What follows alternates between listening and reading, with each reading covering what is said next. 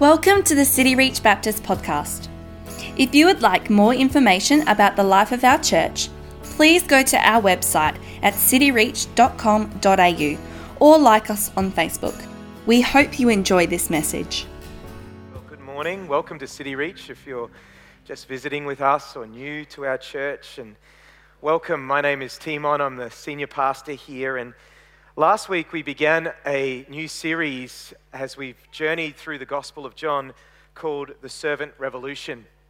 And we've been in John for some time, and we've come to John chapter 13. So open up your Bible, or if there's Bibles in front of you, open that up to John chapter 13.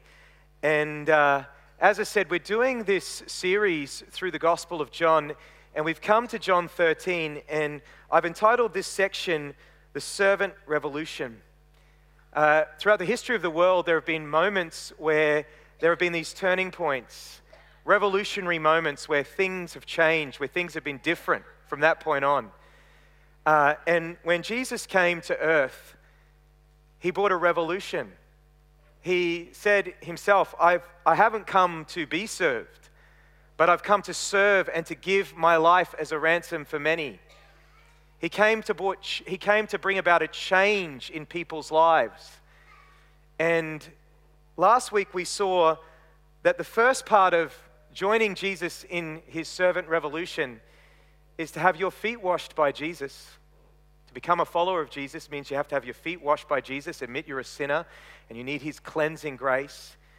But then you join him in the ministry of washing others' feet. Jesus, at the Last Supper, he got down, took a towel, poured some water, and he washed his disciples' feet. And even though there's a number of levels of significance in washing feet, basically it just means, and it's an act of love where we wash the feet of other people around us. We see their needs and we seek to meet those needs. And so I was just wondering, it'd be great to have testimony time this morning as to how Jesus prompted you this week to wash feet. Whose feet did the Spirit prompt you to wash this week as you went out and lived your life for Jesus? Well, also, as we come into John 13, we also see that Jesus also brought a revolution, not only that we should wash each other's feet, but also in the way that we should respond or treat our enemies. You know, in Jesus' great magnum opus, the Sermon on the Mount, Jesus said these amazing words. He said, "You have heard that it is said, you shall love your neighbor and hate your enemy. But I say to you, love your enemies. Pray for those who persecute you." Now, as I said those words and as I look at your expressions this morning, I realize that many of you for years, that doesn't sound all that shocking. That doesn't sound all that revolutionary because most of us have grown up with those words, and so they sound very familiar to us. But to people of the first century, these were revolutionary words. Love your enemies. The Roman war machine was just massive at the time, and they would obliterate their enemies. And even God's people Israel, even though God had taught the nation of Israel that they were to love their neighbors, so that they were to love the people in their community, when it came to their enemies, it might have seemed to be a different story. We read this in Deuteronomy 7, and this is Moses speaking. He's speaking to the nation of Israel. He says, "When the Lord your God brings you into the land that you are entering to take possession of it," God had commanded Israel to go into Canaan and take possession of the land of Canaan, and he clears away many nations before you, and then he lists off all the nations that he's going to clear away. Verse 2, "And when the Lord your God gives them over to you and you defeat them, then you must devote them to complete destruction." Notice that. You are to kill them. Devote them to complete destruction. Now, how do you explain these words of God to the nation of Israel? Has a non-Christian ever asked you about this? About this, how do you explain as a Christian this commandment of God to go into Canaan and wipe out all the nations? Well, the answer to it is that part of God's dealings with the nation of Israel is that God was using the nation of Israel as his instrument of justice, as his instrument of judgment. God had been patient with these nations in Canaan for 400 years, and they were wicked nations. They offered their kids in child sacrifice. And so God was using the nation of Israel as his instrument of judgment, as his instrument of justice. You know, God is holy. And because he is loving, he can't let sin go on unpunished without bringing justice. And so he was using the nation of Israel as an instrument of his judgment, as an instrument of his justice. But the sinful hearts of people being what it was, by the time of Jesus, therefore people interpreted these passages like this to mean that God must say that he wants us to love our neighbors, but he wants us to hate our enemies. That's just not true. And Jesus, as I said, he came to bring a revolution. He said, what I want you to do is I want you to love your enemies.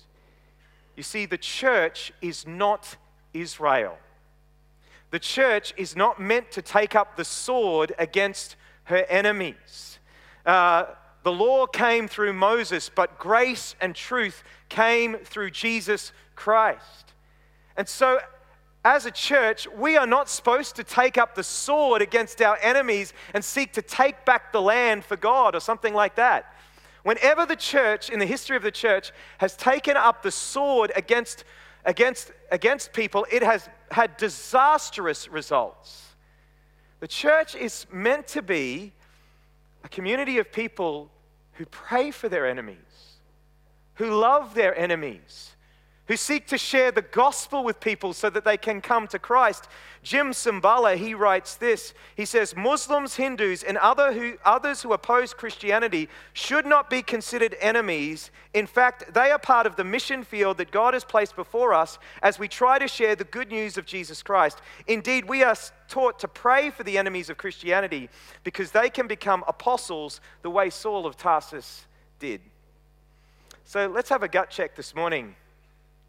Do you love your enemies? What about those people who you see on television, or maybe you see them on social media and they post things that just offend you and offend your moral sensibilities? What goes off in your heart when that happens? Do you feel like rising up in retaliation, taking up the sword? Maybe not literally, but maybe figuratively. You want to get on the keyboard and write something on Facebook and really, that'll show you. Some sort of comment in response. You know, my friends, we're entering into a time in our culture where we are going to have to learn like never before these words of Jesus. How to love our enemies. How to pray for those who persecute us. Because we're going to find ourselves increasingly marginalized as Christians, and we're going to have to learn the heart of Jesus behind this. But I have to be honest to you, I find it sort of relatively easy to love my enemies when they're like ISIS. Like I can pray for ISIS, this sort of group over there in another part of the world that doesn't really affect my life. But what about the people who are in my life? What about those people who oppose me, who make my life difficult? Well, this is where Jesus in John 13, he didn't just teach about loving your enemies, he modeled loving his enemies. In John 13, at the Last Supper, we see Jesus loving Judas right to the end. And it is so beautiful and so life-transforming if you see how Jesus loved Judas, his betrayer. And I just look out at a sea of people here this morning, and I think there's probably some people here and you have been betrayed horribly. Some people here have been betrayed by their parents horribly. Some people here have been betrayed and treated horribly by others. And you don't want to call that other person your enemy. But when you think about them, all these feelings of rage and vengeance fill your heart. How do you love someone like that? Where does the sort of supernatural love come from to love that enemy? Well, Jesus and Judas. Let's have a look at Jesus and Judas. You know, this week, as I was preparing, I read over every passage in the New Testament about Judas. I just looked up a concordance and looked up all of the references to Judas. And it's interesting, there's not much mentioned early on in the Gospels about Judas. Judas was just one of the 12 who was chosen by Jesus to be with Jesus. But somewhere on the way, it was revealed to Jesus that Judas would in fact betray him. And this happens in John 6. Right at the end of John 6, Jesus says to the 12, he says, "Did I not choose you, the 12? And yet one of you is a devil." And John says that he spoke of Judas, the son of Simon Iscariot, for he, one of the 12, was going to betray him. So Jesus knew, as I said, he might have known earlier, but at least at this point, he knew that Judas would betray him, and that was about 6 months before the cross. Well, the next episode that we see with Judas is actually in John 12, 6 days before the cross. And they're at Mary and Martha's house, and Mary takes the expensive ointment and she washes Jesus' feet with that ointment. And Judas, he pipes up and he says, "Why was this ointment not sold for 300 denarii and given to the poor?" He sounds very good, doesn't it, Judas? You know, he's caring about the poor. But actually, John tells us that he said this not because he cared about the poor, but because he was a thief. And having the charge of the money bag, he used to help himself to what was put into it. So it seems that Judas was consumed with the love of money. You know, Judas would have been there when Jesus said, "You cannot serve two masters. You will love one and you will hate the other, or you will despise one and you'll be devoted to the other." And he said, you cannot serve God and money. The love of money is the root of all kinds of evil. And so it seems that love for money was an idol in Judas's heart. And so when Satan came to him and tempted him to sell Jesus into the hands of his enemies, the chief priests, he took the bait, hook, line, and sinker. Now, John doesn't give us the detail. He just says in verse 2 of chapter 13 that Satan had filled his heart. But Matthew says in Matthew 26, verse 14, that one of the 12, whose name was Judas Iscariot, went to the chief priests and says, "What will you give me if I deliver him over to you?" And they paid him 30 pieces of silver. Now, 30 pieces of silver were about 5 weeks of an average person's wage. So Judas had come to the Last Supper, already having been tempted by Satan, already having betrayed Jesus into the hands of the chief priests, probably with the blood money, the 30 pieces of silver on his person. And Jesus knew he was going to betray him. But how did Jesus love his enemy? How did Jesus love Judas? Well, firstly, Jesus continued to demonstrate love and service to Judas. You know, as we saw last week, Jesus not only washed the feet of the other disciples, he washed the feet of Judas. Now, the Apostle Paul says in Romans 12, verse 19, he says, "Beloved," that's all of you. Why don't you turn to the person next to you and say, "You are loved." You're a beloved. "Beloved, never avenge yourselves, but leave it to the wrath of God, for it is written, 'Vengeance is mine, I will repay, says the Lord.' To the contrary, if your enemy is hungry, feed him. If he is thirsty, give him something to drink, for by doing so you will heap burning coals on his head. Do not be overcome by evil, but overcome evil with good." You see, the revolution that Jesus sought to bring was one where we as his followers don't rise up in retaliation, but when our enemy is hungry, we feed him. When he is thirsty, we give them something to drink. Now, often we don't get the full force of what Paul is saying here, but to feed someone and give them something to drink was to offer them fellowship. It would be like inviting your enemy along to the reception of one of your children's weddings. That's what it's like. And the expression "heap burning coals on his head" doesn't mean what we think it means. When I first read that expression, by doing good, you will heap burning coals on their heads, I thought, beauty. What this means is that if I do good to someone who is my enemy, then it will make them feel really bad. I'll get back at them. You know, a little bit like, have you heard that expression? The best revenge is living well. Have you heard that expression? That if your ex treats you bad, then what you need to do is you need to lose weight and get a new wardrobe. And if you look really cool, then that will make them feel really bad. That's not what this expression means. This expression comes from an Egyptian practice of carrying a pan of coals on your head. And that was a sign of contrition. So the purpose of doing good to our enemy is so that their conscience will start to work.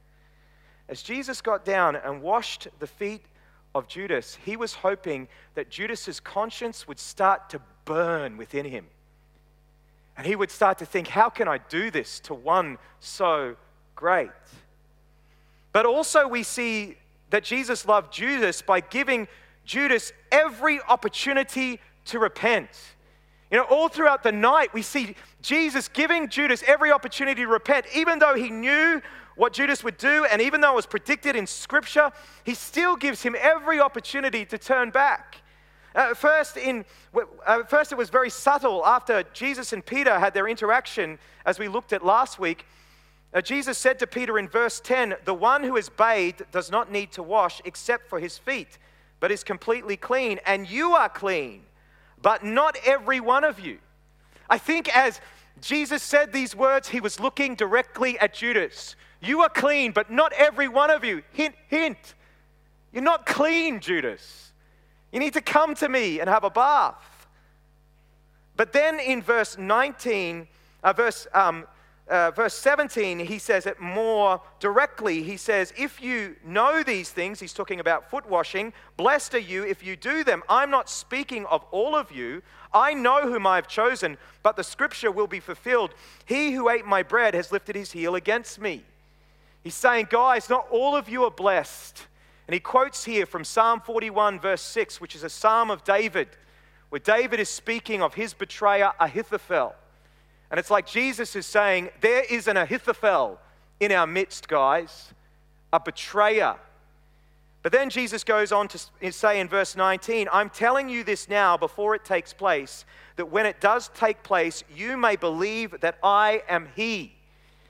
Jesus was not only giving Judas an opportunity to repent, but he was preparing his disciples so that after the betrayal, they would recognize the authority of Jesus, that Jesus was always in control. He knew what was going on, that their faith in him wouldn't be rocked. But I this week, I sought to put myself in Judas's place. Can you imagine being Judas? And Jesus says to you, you are clean, but not every one of you. Can you imagine being Judas? And Jesus says, and you've got the blood money in your pocket, and Jesus says, he who has eaten my bread will raise his heel against me. I would like to think at that moment, I would have fallen down before Jesus and said, Jesus, it's me. I'm the betrayer. Forgive me, Jesus. I betrayed you into the hands of the chief priest. I'm so sorry, Jesus. Here's the money. I'd like to think that was me.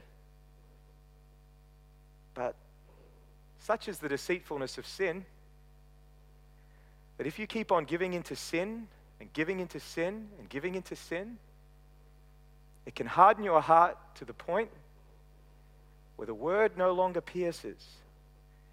Chuck Swindoll once said, sin will take you further than you want it to go.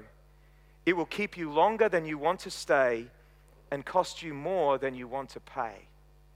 Let me say that again. Sin will take you further than you want to go, keep you longer than you want to stay, and cost you more than what you want to pay. You know, if you had have asked Judas, I bet 3 years earlier when he was first chosen by Jesus, if you had have said, Judas, do you realize in 3 years' time you're going to betray Jesus with a kiss? Judas would have said, there's no way that would happen. But that's where he ended up. In fact, by the end of this passage, it's going to say that Satan enters into Judas. Well, that's shocking, isn't it? Now, for true believers, Satan cannot take possession of true believers, but make no mistake, we have a thief. Satan is a thief. and he seeks to kill, he seeks to rob, he seeks to destroy. And he's out to rob you of your peace, he's out to rob you of your joy, he's out to rob you of your victory. And so many people, I met someone yesterday, used to go to this church 10 years ago when I came here, and they've been robbed of everything because they didn't listen to the voice of Jesus. They hardened their heart to the voice of Jesus. But even though Jesus knew this would happen, that he would betray him, his heart still broke for Judas. In verse 21 we read, after saying these things, Jesus was troubled in spirit and testified, truly, truly, I say to you, one of you will betray me. Now it's interesting that the word troubled there is the same word used in chapter 11 when Jesus was at the graveside of Lazarus, and it's used in chapter 12 where Jesus speaks about how his spirit is troubled as he thinks about going to the cross. So Jesus' heart broke for his enemy, Judas. Does your heart break for your enemies? Does your heart break for those people who come against you? Or do we just put them in a category over there and we just think of them in a certain way rather than break for them? Oh Lord, my heart breaks for them. Now in verse 22, we read that his disciples, when they heard these words, they looked at one another, uncertain of whom he spoke.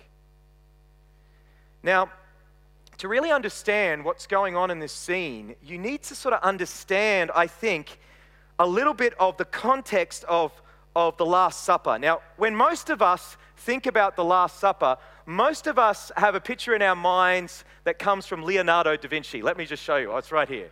Leonardo da Vinci. Look at this, class. All right, so this is like, when I think of the Last Supper, this is the picture that comes to my mind. Now, what do you notice about this picture from Leonardo da Vinci? What are some of the things? What are some of the observations that you have about this picture? Okay, so like, all of the disciples are pretty much white, right? That's not how Middle Eastern men would have looked. It also looks very much like a Mediterranean villa from the Middle Ages. Now, here is actually what it would have probably more likely looked like, all right? So the Last Supper, they would have had a low table, and the disciples would have leaned in with their heads, and their feet would have been facing outwards. And you notice on this end here, you have 3 people at the head of the table, and it would have been, the top one would have been John, then Jesus, and then get this, who's on the left hand of Jesus? Judas. Jesus loved Judas by giving him the place of privilege at the Last Supper. Think about your enemies. When I think about my enemies, I don't want to have anything to do with them. Jesus gives him the place of privilege at the Last Supper. Now, in verse 23, we are told, when one of the disciples whom Jesus loved, that's John, was reclining at the table at Jesus' side. Just go back to the picture for a second. You'll see that up the top is John, and because he was on Jesus' right side, he could lean into Jesus. He could lean into his breast, and he could talk to Jesus just quietly and privately. One of the disciples whom Jesus loved, that's John, was reclining at the table at Jesus' side. So Simon Peter motioned to him to ask Jesus of whom he was speaking, who would betray him. So that disciple, John himself, leaning back against Jesus, leaning into the breast of Jesus, such a beautiful picture, said, whispered, Lord, who is it? And Jesus answered, it is he to whom I give this morsel of bread when I have dipped it. So when he dipped the morsel, he gave it to Judas, the son of Simon Iscariot. Now at that time, to give a morsel of bread to someone was a symbol of fellowship. It was a symbol of friendship. It's as if Jesus is saying to Judas, Judas, accept my friendship. Accept my restoration. Judas, here is my heart. come back to me. It might be that Jesus is saying that to you today.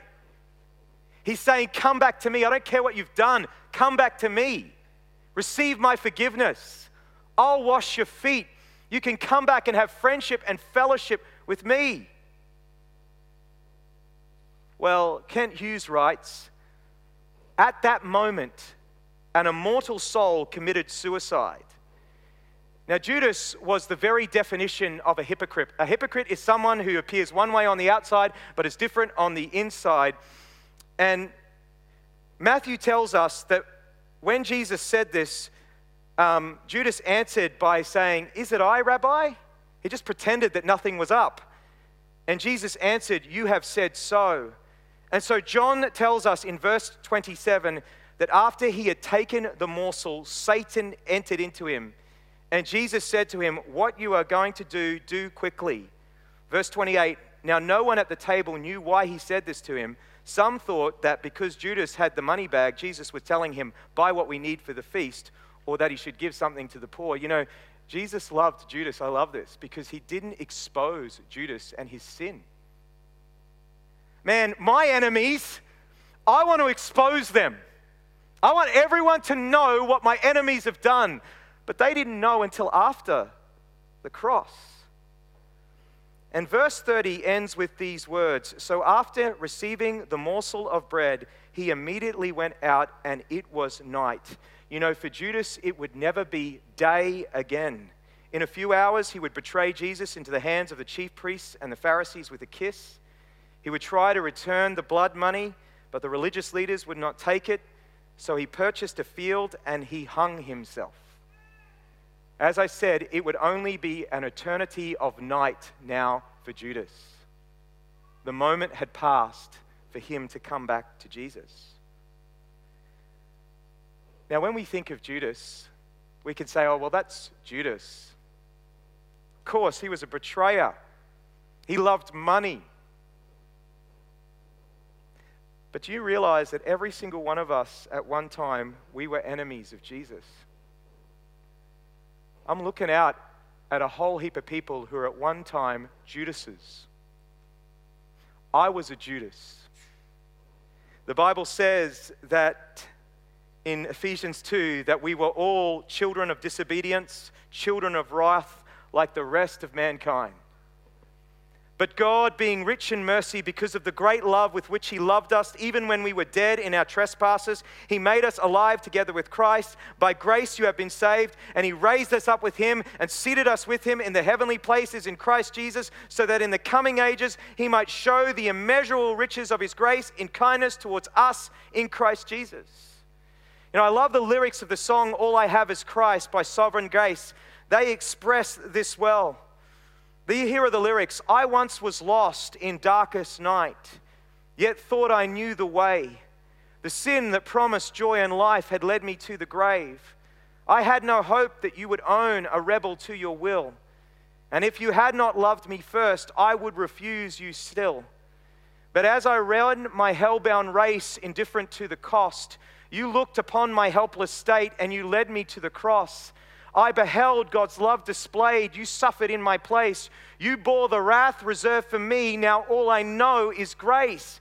Hallelujah, all I have is Christ. Hallelujah, Jesus is my life. I wonder, have you experienced that revolution within? Where you've come to Jesus and he's washed everything away. You see, Jesus sought to bring a revolution. Because he loved us while we were his enemies, we can now love our enemies. Where we don't seek retaliation and vengeance, we leave that to God, but we love and serve people who come against us. Where we have hearts of forgiveness, willing to forgive those who offend us because we have been forgiven, and our hearts break over the spiritual condition of our enemies. Now you might say, well, that's easy for you, Timon, but you don't know what has been done to me. You don't know the atrocities, the wickedness that people have done towards me. How can I forgive? Well, you don't have the power to forgive, but there is one who on the cross, all of his enemies, we were all of his enemies, and we put him there on the cross. And do you know what he cried out on the cross? He cried out, Father, forgive them. They know not what they do. And even though you don't have the power to forgive, Jesus can come and live within you, and he can give you the power to forgive your enemies and transform your life forever. You heard the story of Corrie ten Boom this morning, who was in a Nazi prison camp because her and her family sheltered Jews during the war. You've probably seen the movie Jojo Rabbit. That's a comic take on it. That's nothing in comparison to what happened with Corrie ten Boom. She saw her sister and her parents die, her father die in that Nazi prison camp. And when one of the Nazi captors came to her and asked her for forgiveness, she just felt like there's no way I could do that. But she asked God for the power, and as she says in that testimony, God's power came upon her, and she felt the love of God being shed abroad in her heart. That's what God can do for you. God can free you from that so that you can love your enemies. I don't hold any hope. I've got to tell you guys, I don't hold out any hope for our world at all politically. None. I don't hold up any hope. I think ScoMo's a good guy. I think he's good. But have you seen this past week what's happening in our world with Iran and the US and all of that sort of stuff? The only hope for the world is Jesus.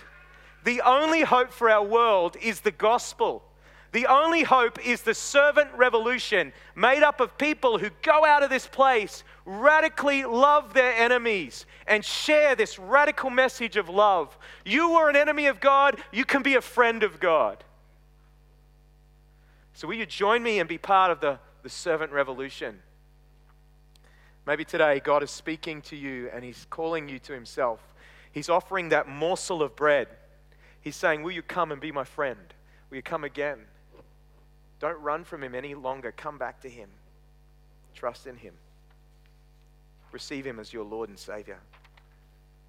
Let me pray.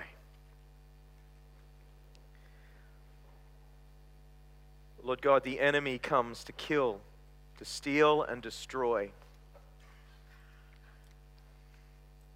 And I just pray over my precious brothers and sisters here this morning. The enemy might have come to kill and to destroy some people here. But Lord God, you, if they turn to you, you have way more power and authority, and you can take back the ground that the enemy has taken in their lives, Lord. Oh, Lord God, I just pray, Father, in this moment of response, Lord God, that you would be working in hearts, drawing people back to yourself, Lord, transforming people for the glory of Christ. We thank you for our Lord Jesus and how precious he is and how beautiful his example is on that night before he was crucified. His eyes were not on himself, but he was loving the people around him. Even though he was going to go through the massivest trial, he was going to be cut off from you, Father, but he was loving and serving the people around him. Bring a servant revolution into our hearts, Lord God, I pray. Servant revolution, Lord. Lord, we want to be like you. We want to worship you. We want to honor you. Let's stand together. Let's